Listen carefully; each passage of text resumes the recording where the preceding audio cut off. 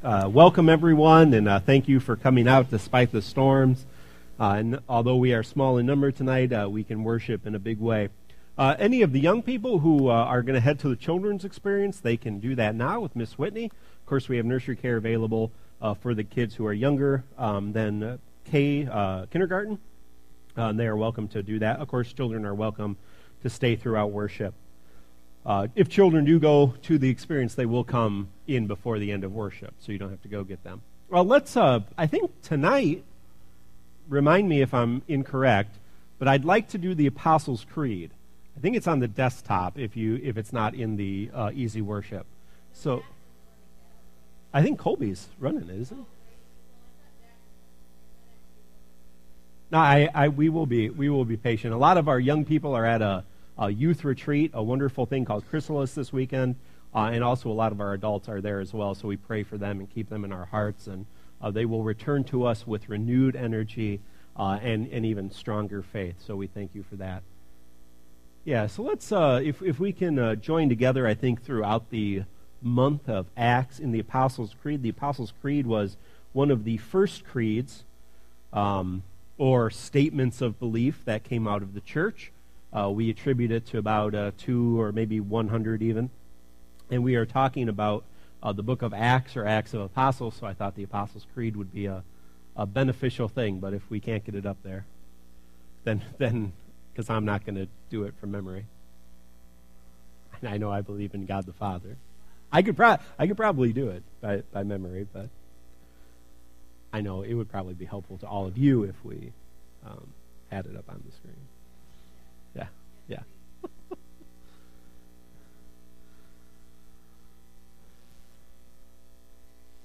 Well, give them a couple more minutes to do that. Let's just join in together a time of prayer, and then as we end prayer, if the Apostles' Creed is ready, we will join in and end in that way. Let us pray. Lord, we ask now that the Holy Spirit descends upon this place. That as over this next month we look at how to be the church, why to be the church, what the church is, how to act like the church, that you truly open our hearts and our minds, that you allow your Spirit to enter us in a real way, that you take the scriptures that we read and that you just make them accessible to us, that you make them meaningful to us, that you allow us to truly see your word and truth in this teaching time together. Lord, we thank you and pray this in your holy name. Amen. We getting anywhere with that? Excellent. There we go. All right, you might have to squint. This is the Apostles' Creed. If you've gone through the New Life 101 classes, which we'll be offering again up in the fall, we kind of go through this word by word. So if you're not familiar with this, you may not want to read it aloud, but you can read with us, and if you are, or are a charter member, please feel free to read this aloud with me. Let us pray together the Apostles' Creed. I believe in God the Father Almighty, maker of heaven and earth, and in Jesus Christ, his only Son, our Lord, who was conceived by the Holy Spirit, born of the Virgin Mary, suffered under Pontius Pilate, was crucified, dead, and buried. The third day he rose from the dead. He ascended into heaven and sits at the right hand of God the Father Almighty. From there he shall come to judge the living and the dead. I believe in the Holy Spirit, the Holy Catholic Church, the communion of saints, the forgiveness of sins, the resurrection of the body, and the life everlasting. Again, if that's new to you, if you have questions about what that means, because those are basic affirmations of faith, those are basic things that almost all Christians believe. We have a class, New Life 101, that will start up here in the fall. It really goes through and explains a lot of what that is. So for the next 5 weeks, we're going to explore what it means to be part of the church in our series, Acting Like the Church. Again, I will remind you, next week is Seeds to Succeed. So talk to me, Jeff, Jamie, Charlie, and Joanne have their Seeds to Succeed shirts on. So any of us who are going can give you a little bit more about that. But before we have that hands-on experience of being the church, and that's what next week is going to be, it's going to be being the church in action, we're going to look this week at really what the church is. And to do that, we're going to look in the book of Acts.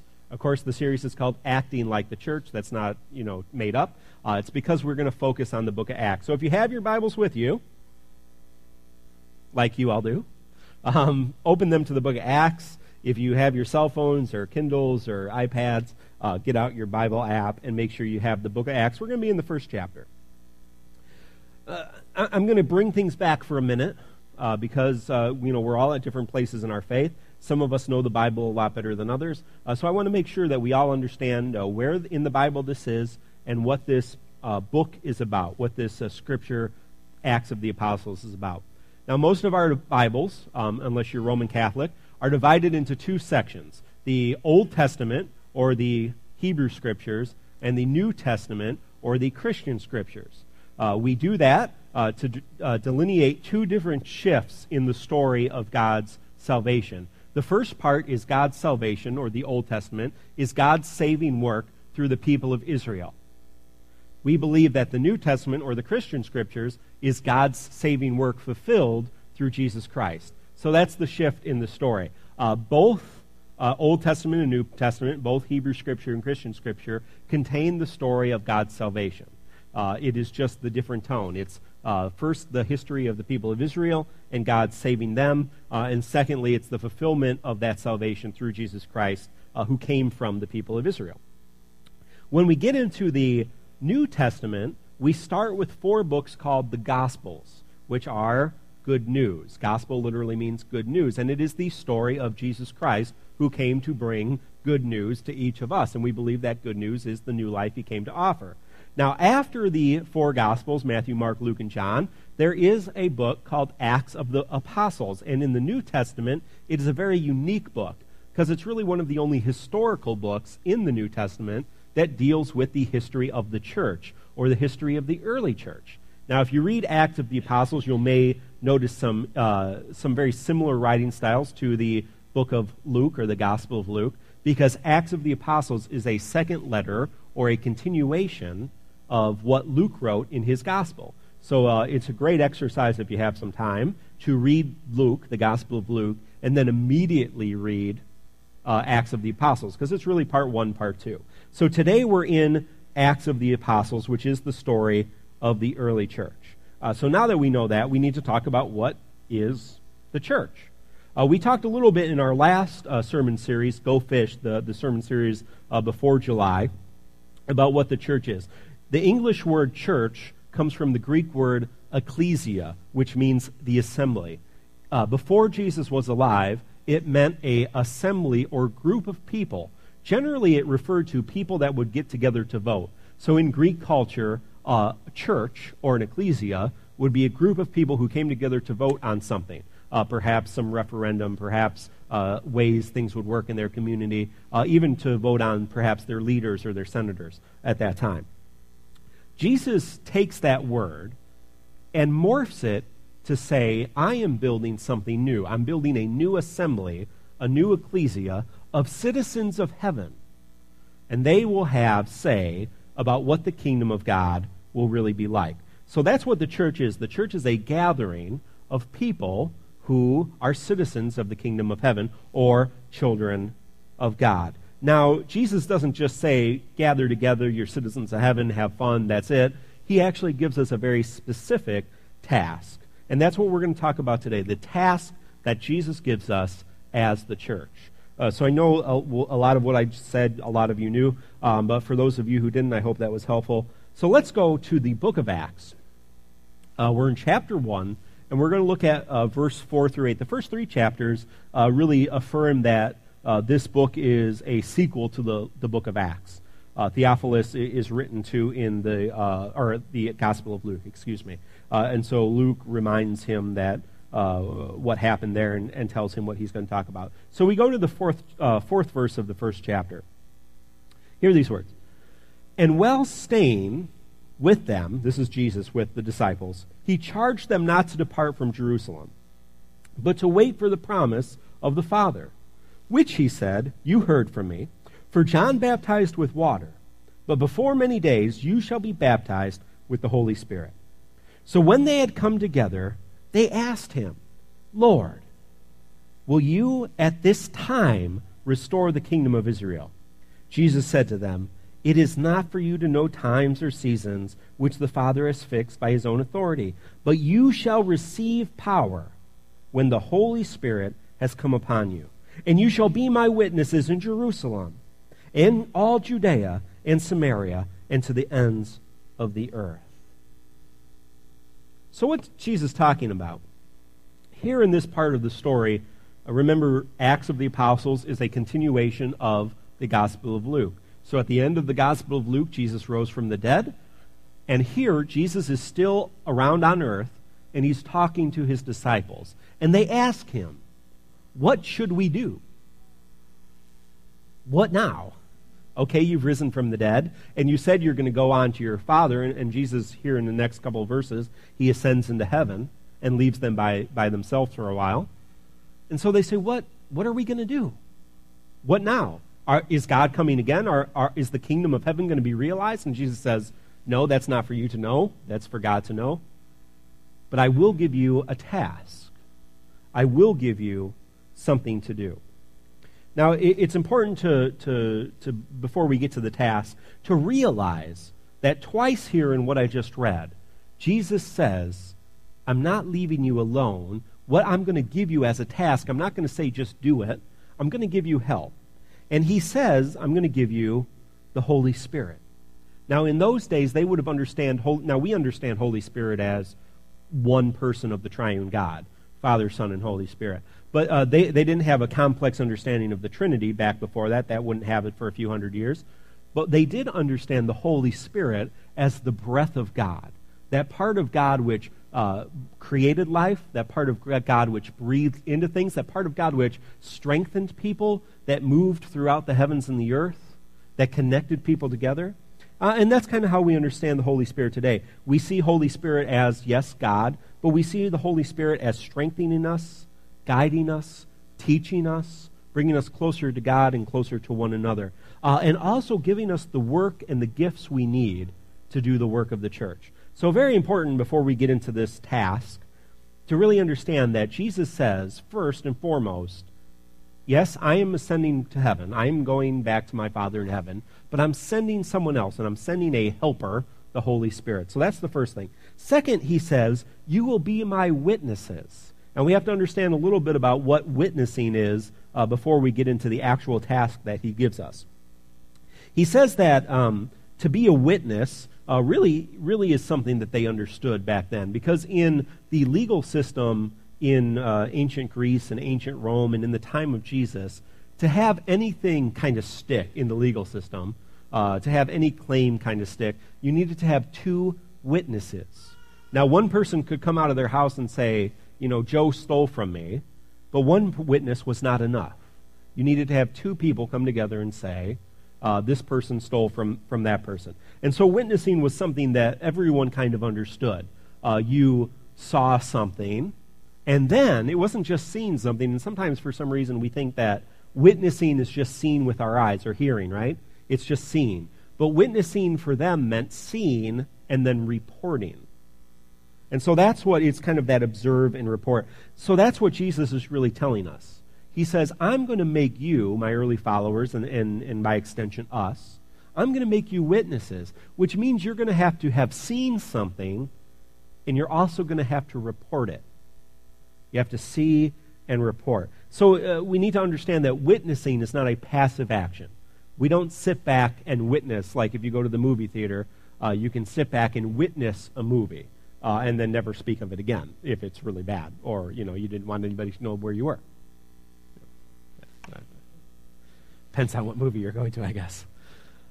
It's one of those nights.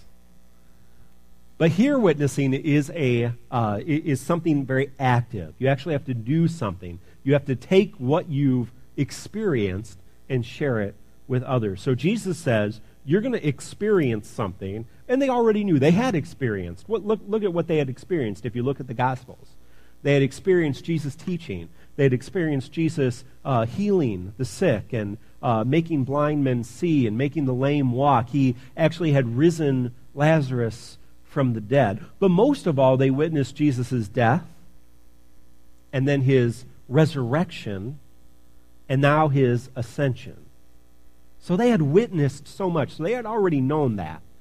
But Jesus said it's not just enough for you to experience that. You're going to have to share it with some others. So that's the task. Jesus says here in the first chapter of Acts, you will be my witnesses in Jerusalem, in all of Judea, and in all of Samaria, and to the ends of the earth. This was Jesus, according to Luke, the gospel writer, this was Jesus' last instruction to his early followers. So you can guess it may have been important.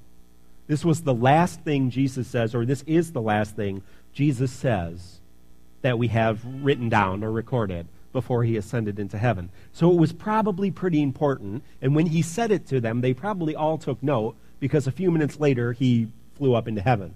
So, they probably kept, maybe what he said was pretty important. So he says, you will be my witnesses, Jerusalem, Judea, Samaria, and to the ends of the earth. Does that mean we have to go to Jerusalem and start sharing the gospel? Does that mean we have to go to Judea, wherever that is, or Samaria, wherever that is? Well, we're going to talk about really what that means for us. It meant something very specific for them, and I think it means something very specific for us. But before we do that, we have to be witnesses. Now, I just told you what they had witnessed. They had witnessed Jesus heal, Jesus teach, Jesus being risen from the dead. Before we go out into these places and witness for Jesus, we have to have experienced something. Now, none of us were alive, I don't think, when Jesus was alive. If you were, that would be awesome, because we have a lot of questions still about things that happened back then. But assuming that most of us in no way are connected to people who were alive, or even know people, thousands of generations later, hundreds of generations later who were alive, we did not or were not able to witness the events as they happened according to the gospel. But for many of us, we have witnessed what we call here new life because of Jesus Christ. And for the last 4 weeks, you actually had people stand here where I'm standing and share and witness to you a story of how Christ changed their lives and how Christ is continuing to change their life. And so before you share Jesus Christ with others, and that's what we're going to be talking about here for the rest of the sermon, you have to have experienced something for yourself. To be a witness, you first have to experience. You have to see. And so I realize not everybody may be there, and that's okay. You take things one step at a time. Everyone's here tonight, and that's a great thing. You become part of the community. You get involved. You learn a little bit more, grow a little bit more. And we hope and we believe that Jesus Christ, through those walls that get broken down, through the relationships you build, will do something great in your life, and you will experience new life yourself and as a community. And so that's what we're going to be witnessing about. And that's what I witness about. So now we know we have to see and we have to share. That's kind of the experience of witnessing. Experience and then share that experience. But now Jesus says, okay, you need to be my witnesses. You need to see and share in Jerusalem, Judea, Samaria, and everywhere. So where are those places? Well, we kind of know where everywhere is, or I guess at the time this was written, the ends of the earth really meant something different probably to these people, because they kind of believed the earth ended somewhere. We know it kind of goes around in a circle. But what about Jerusalem? What about Judea? What about Samaria? What are these places in the first place? Well, you remember in the story, if you're familiar with it at all, the disciples at this time were where? Does anybody know? What town were they in? The same town that Jesus had died, the same town Jesus was buried in, and the same town Jesus rose from the dead. They are just a few days after, or maybe up to a month after he rose from the dead, they are still in that town. And that town is still around today. It's a big town. There's a lot of Jews that live there. Really, there are. And Muslims and Christians too. But Jerusalem. So that's the town. I already told you, so you should have all knew. He says, be my witnesses in Jerusalem. And he says that because they're already in Jerusalem. You can't just witness to some place you've never been, without some witnessing close to home. And a lot of these people, these followers of Jesus, and about this time there was only a couple dozen before the Holy Spirit comes, and there was a whole bunch more. A lot of them were from the area. They were from Jerusalem. They had been living in Jerusalem. Their families were from Jerusalem. So they knew people here. They had been living here. They had connections here. Jerusalem was the center of the temple, so Jews from all over the world would come to that temple. They had a great, great connection. So Jesus isn't saying to us 2,000 years later, go to Jerusalem and share the gospel, although he is saying that because we still need to share the gospel in Jerusalem, obviously. But he's saying to us who aren't in Jerusalem, because not everyone in the world can live in there, because it would be overcrowded, right? It would be a mess. I'm just saying. Sanitation would be terrible if all of us lived in Jerusalem. It would be fun for a few weeks, I think, but it would just degenerate into madness. Jesus, I think, is saying to us years later, witness where you are. You don't have to share the gospel far from home. You don't have to go knocking on strangers' doors. When you have experienced me in the new life I offer you, start at home. You know? We've been learning in foster care classes how to discipline kids, and one of our teachers talked about 1, 2, 3 magic, 1, 2, 3, and then the kids do what they're told, supposedly. See how that works. But she jokingly said she tried it on her cat or her dog first, so I've been trying it on the cats. So you try your witnessing close to home. So if you have your pets, make sure they know Jesus first, and then work on your kids and your spouses and your friends. It's just people where you are. You don't have to go far from home to run into someone who doesn't know Jesus Christ. You don't have to go far from home to run into someone who's having some struggles in their life. You don't have to go far from home to know people that are going through some fairly serious trauma or transition. You can witness close to home. Next, he says, go into Judea. Now, if you kind of know the history of the Bible, at this time, the nation of Israel was not a nation. It was occupied by Rome, but most of the Israelite people lived in Judea. But 1,000 years before Jesus lived, a man named David, who was king of all of Israel, brought the tribes of Israel together, and they lived in a great nation called Israel. That nation lived under King David for a while, and then his son Solomon. But Solomon's sons and their sons kind of messed things up.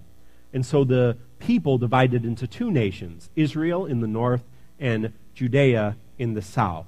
And this is going to be, I'm not just saying random things, this is going to be important here in a minute. Judea lasted a lot longer than Israel. After about 300-400 years of having 2 different nations, Israel, the northern kingdom, was invaded by the Assyrians and pretty much destroyed. Most of the buildings, the ancient places, were just wiped away. People were spread all across the land. Now, there were still Israelites, Jewish people, living in Israel, but they did not have the organization and government that they once did. Now, the southern kingdom, Judea, that lasted much, much longer until they were invaded by Babylon.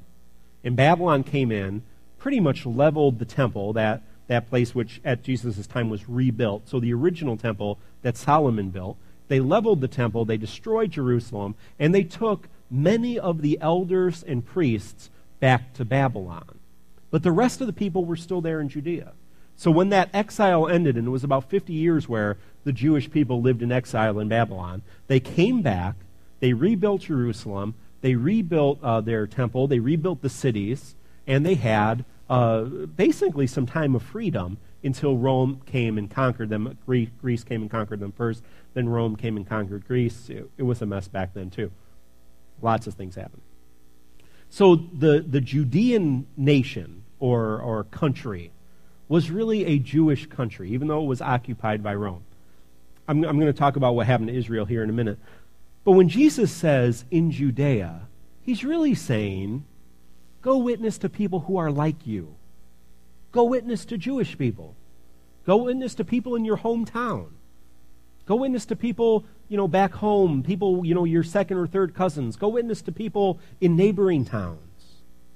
But go witness to people who are like you.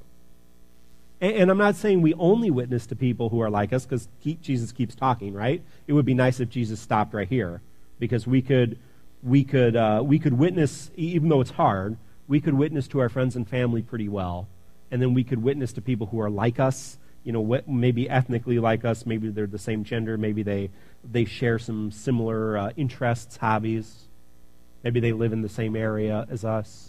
Maybe our kids go to school together or in some same activities. It's easier to witness to those people than the other people that we're going to talk to, and Jesus keeps adding groups to this.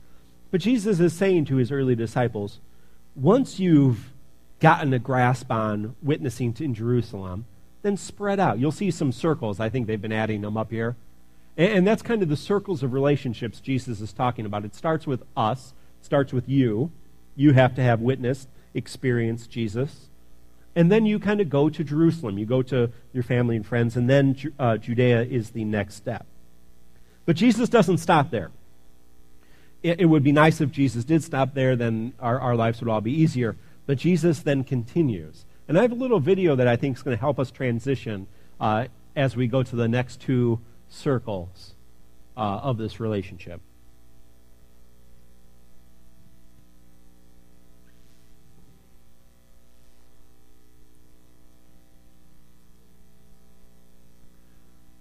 We got to have some sound here. Or maybe not. It's going to be an interesting video without sound. What scars do they carry? What did they dream about being when they were little? Are they doing it? Are they happy? Scared? Do they have people who love them, or are they all alone? There's just so many people. Maybe the real question is, do I love them? Do I even care about them? Or are they just an inconvenience to me at the grocery store, or more congestion on the highways? Do I love them or merely tolerate them? Or worse, do I see their value? Do I believe that they're as important and as significant as I am? Or are they just the background of my life? The ones you don't even bother to see because you're so caught up in your own stuff. I say I love them. I say that because I'm supposed to, right? It sounds right. But honestly, do I? And yet, Jesus loves them. All of them. Every one of them, individually and completely. He loves them as much as he loves me. He knows every hair on their heads, too. He knows their every hope and every fear, every hurt and every joy. And he died for them as much as he died for me. He even loves the ones that will never love him back. He loves them without ulterior motive or agenda. He just loves them. Maybe it's time for me to look closer, to see them again for the first time, to stop seeing crowds and stop seeing neighborhoods and start seeing people, individuals. Who are these people?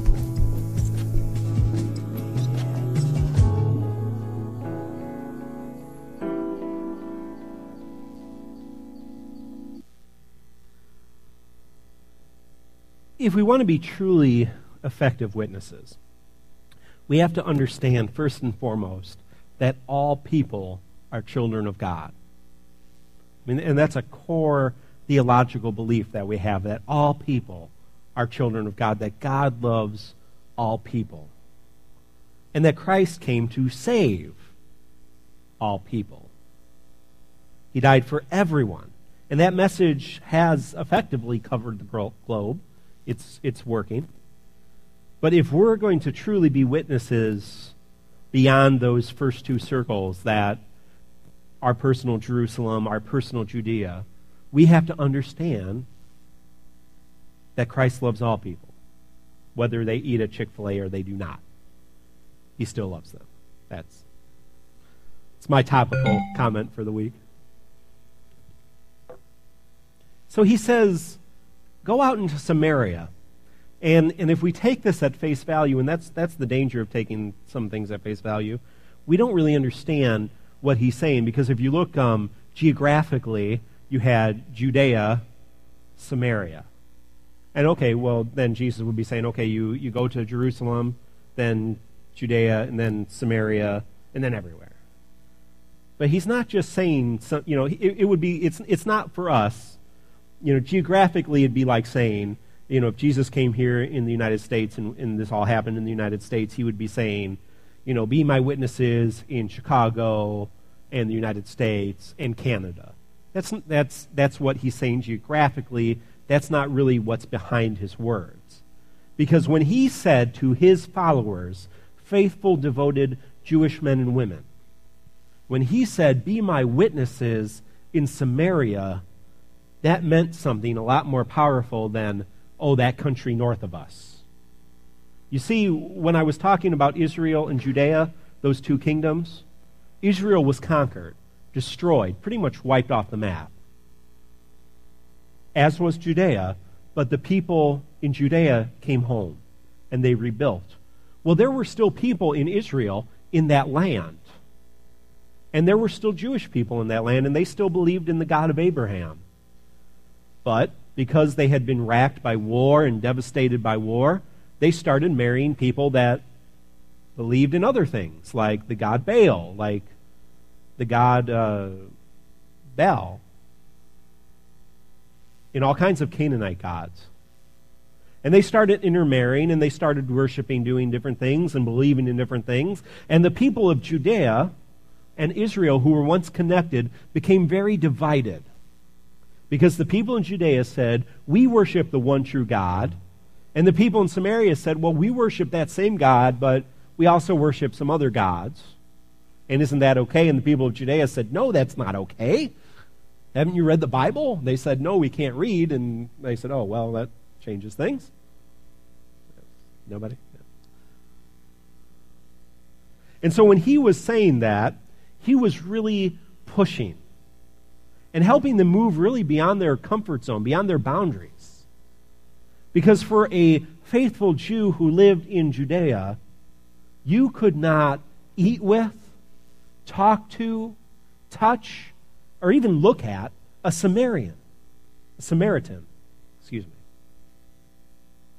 And that's why Jesus talked a lot about people from Samaria or Samaritans. We all know a story about a good Samaritan, and that's one of the power of that story is because they were hated people in Jerusalem, in Judea. They were looked down upon. They were spit upon if they ever came around. And if you ever came in contact with one, if you had sat down and ate dinner with a Samaritan, you would be unclean. You would have to go through weeks of ritual cleansing. You would have to do all kinds of sacrifices. You'd have to go to the temple and have God cleanse your sin through those different animal sacrifices. But Jesus here, before he died, says, I want you to go to that place, that dirty, disgusting place that you hate, that place that you don't let your kids talk about. Or if your kids did go up there and married a Samaritan, God help them, they would be disowned. He says, I want you to be my witnesses there too. I want you to experience what it's like to share my message to those people. So in my mind, what he's saying to us today is, yes, you need to witness close to home, to your friends and your family. Yes, you need to witness to those people who are like you. But you also need to witness to people who are different than you. People who look and act and have different beliefs. People who have different cultures. People who disagree with your Facebook posts or any opinion that you might have. He says, I want them to hear my message too because I love them too. Very uncomfortable to witness to people who are very different than us. Actually, I think it's quite enjoyable, but for a lot of us it is very uncomfortable. And I love arguing, so it's even better for me, but it can be very uncomfortable. But Jesus says, do it anyway. Finally, Jesus says, you will be my witnesses to the ends of the earth. So if you hadn't figured it out already, be my witnesses everywhere to everyone. I mean, he didn't have to say that, but sometimes we're slow, and it takes a couple things for us to really get it. So he says it anyway. Be my witnesses everywhere, to the ends of the earth. Jesus tasks us with witnessing not just to our kind of sectors, our areas of influence, but to the entire world. That is the mission of the church, and I believe that Jesus will come again when we have completed that task, when everyone has heard the good news. And we're getting pretty close. But we've got a long way to go because as much as we are advancing in Africa, in China, in India, as much as the gospel is just blossoming in the Philippines and in other areas, South Korea, it's also dwindling in Europe and in North America. So we have to kind of go back and start over, don't we? And kind of continue that work. I think it also means something else, not just geographically, but for us as individuals. Because not all of us are going to go, globe-trotting and share the gospel. Some of us are. That's something that you might be called to, that people are called to mission to other places. But for all of us who aren't called to that kind of ministry, I think witnessing to the ends of the earth means witnessing 24/7. It means sharing the gospel with every action you do, with every word you speak, with everything you do, wherever you are. There's a great song by the Newsboys, Wherever We Go. And it's talking about that. Wherever we go, we share the gospel. And because of that, the world changes around us. And people experience new life around us. I encourage you to go find that on YouTube or iTunes this week. So now we've kind of concluded these circles of influence. And I've given each of you here in your New Life notes a witness graph. Isn't that nice of me? And it outlines, you start with yourself, me, work to Jerusalem, Judea, Samaria, and the ends of the earth. So I want, during this month, I kind of want to task us all, or challenge us all, to be witnesses. And this is how I'm going to make it very specific for you. So going step by step, first you need to experience Jesus Christ yourself. And if you haven't gotten to that point, talk to us, talk to anybody here, because, a lot of people have experienced that. We've had 4 lay testimonies, 4 people speak over the last 4 weeks. If you heard any of them talk, go talk to them. They'd love to talk to you. I'd love to talk to you. Jamie would love to talk to you. Jeff would love to talk to you about what it means for Jesus Christ to be in your life. And we'd love to just spend time, go out and have coffee, get some lunch, and really talk about what that means. And it's a process. It took some of us a long time to get around that, and it might take you a long time too, but most of you are a little more savvy than me, so I know it probably won't. But if you can say, yes, I know who Jesus Christ is, yes, I've experienced new life because of him, and I want to be his witness, then I want you to take each of these 4 circles, and over the next month, I want you to be a witness in each of these 4 circles. So by the end of the month, I want you to have your graph, and I want you to be able to write a name in each of those 4 circles, in each of those areas. Now, Jerusalem is, remember, someone close to you, and not your cat or your dog. I know I use that as a joke, but, maybe try that out and then, go on to somebody. I'm not saying that you have to be an effective witness, right? I'm not saying that you have to have brought someone to Jesus Christ, because only Christ does that work. But witnessing is sharing. So I want you to at least try to share to someone close to you, a family, a friend, someone you have a relationship with already. That's that first circle. So by the end of the month, by the end of August, I want you to say, I shared Jesus Christ with one person close to me. Maybe they already know Jesus Christ. Great, easy. That warmed you up for what's to come. Second, in Judea, and that's someone you share something with in common. So let's say, your kids are in some sports together. There are tons of parents, right? Maybe you have some, extracurricular kind of activities. Maybe you just have a neighborhood, gathering. You have some people who are close to you. Maybe you just have people in your life who you work with but don't know real well. Try witnessing to someone who you share something in common with. It might take a little more work. It may take a few weeks, even a couple months. And if you've started the process, I think that's great. And witness to them. It may not be the first conversation you have, but maybe somebody at work likes to bike and you like to bike, so you go biking together for a few times, or you get something to eat, or You start small and then work up to it. Samaria, and this is difficult, someone different from you. Someone who maybe believes something different or looks different or acts different, or Lord, who lives downtown Rockford, because that would be scary for a lot of us, right? Someone who is beyond our scope. Next week we're going to be celebrating in our community. And you're going to have the opportunity to meet a lot of people who are different from you. Because in our school district, our Harlem School District here, although I realize here we are connected to 3 school districts, Harlem, Hononegah, and Rockford. But we're going to be working in Harlem. There is just a plethora, a myriad, if you will. Thank you. Of people, of culture, of ethnicity, and in our children, just a lot of differences. And you have the opportunity to maybe meet someone who's a little different, get to know them, just experience what they experience and how life is for them. And I know that may be a long task. But I think when we really walk outside of our shell and start interacting with people who are different than us, I think we end up a lot better than we are. I think we end up a lot more informed, a lot more open, and I think a lot closer to Christ. Because Christ spent a lot of time with people who was different than him. And a lot of time with people who were different than a whole lot of other people. Some pretty strange folks, in fact, Christ spent his life with. And finally, the ends of the earth. And this would have been almost impossible 30 years ago, except for maybe writing, pen pals.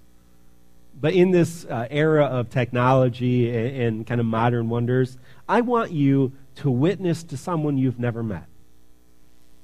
And I'll be interested in the end of the month to see how you've done that. I'm not going to give you an example. I just want you to think about that. How you might witness to someone who you've never met.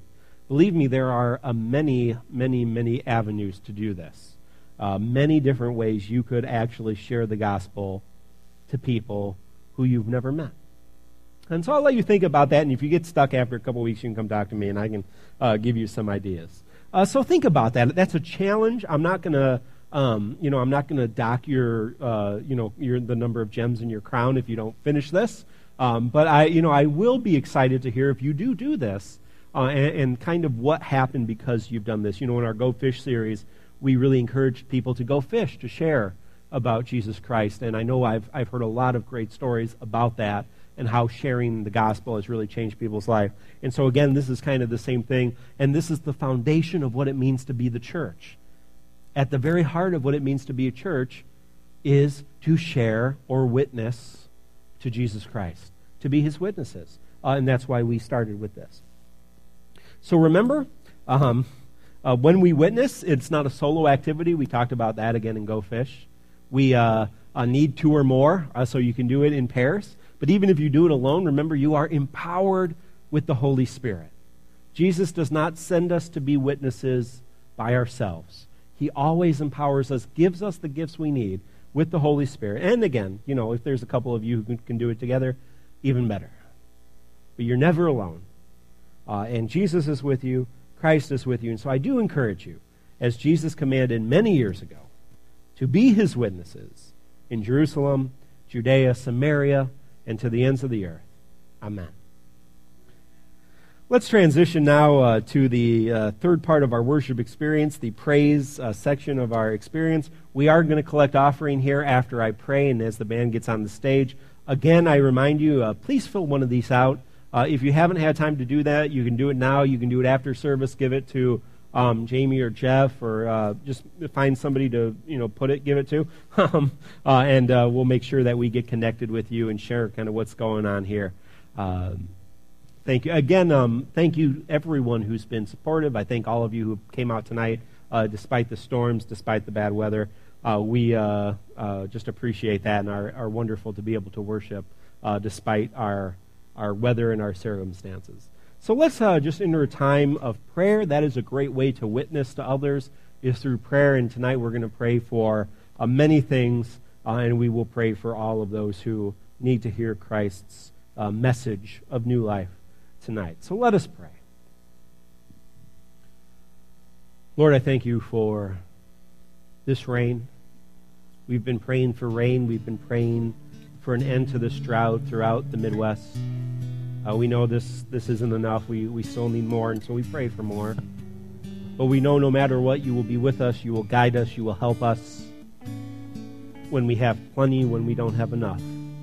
In feast and famine, you have been with us throughout history. We know we can overcome anything with your Holy Spirit.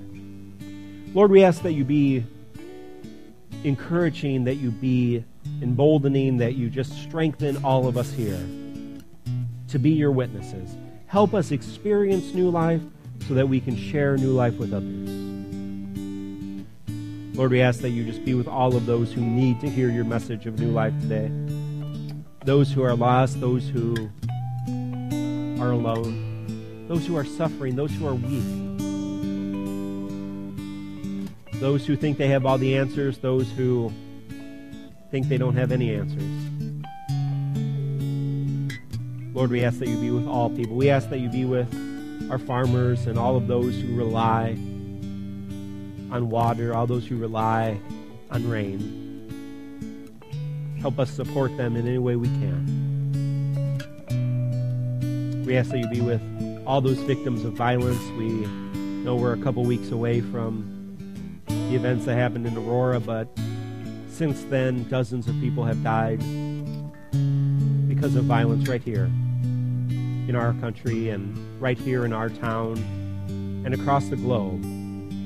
Hundreds and thousands of people starving, dying, suffering for ways that we can fix, ways that we can alleviate, ways that we can change. If only we were stronger, we were louder, we were truly in love with all your people. Lord, we ask that you be with the leaders of this world, the leaders of our nation. We celebrate events like the Olympics that bring us together even in competition. Help us truly work together as people to be your people, to experience your kingdom now and forever. Lord, most of all, we ask that you be with the church. Your church is divided. It can be adversarial. It can be a boon, but it can also hurt us because we're involved in it, because we're imperfect, because we mess things up. Help us remember that at the very foundation of what it means to be the church is to be your witnesses. You said, I'm building the church, go fish. Help us be fishers. Help us be witnesses, and let us leave everything else up to you in your grace. Lord, we ask that you be with all churches. We ask that you be with the holy, universal church. But we ask that you also be with our denomination, the United Methodist Church. Be with this conference as we experience transition in the fall with a new bishop. We pray for Bishop Sally and Bishop Young as he transitions to Wisconsin. We pray for all of our brother and sister churches. We pray for our sponsoring congregation, Roscoe, and all of our partnering congregations. We just lift them up. Lord, most of all, we ask that you be with New Life, that as a fledgling young congregation, that you encourage us, strengthen us, lift us up, and help us truly be your church for your people. We pray these things in your holy name. Amen.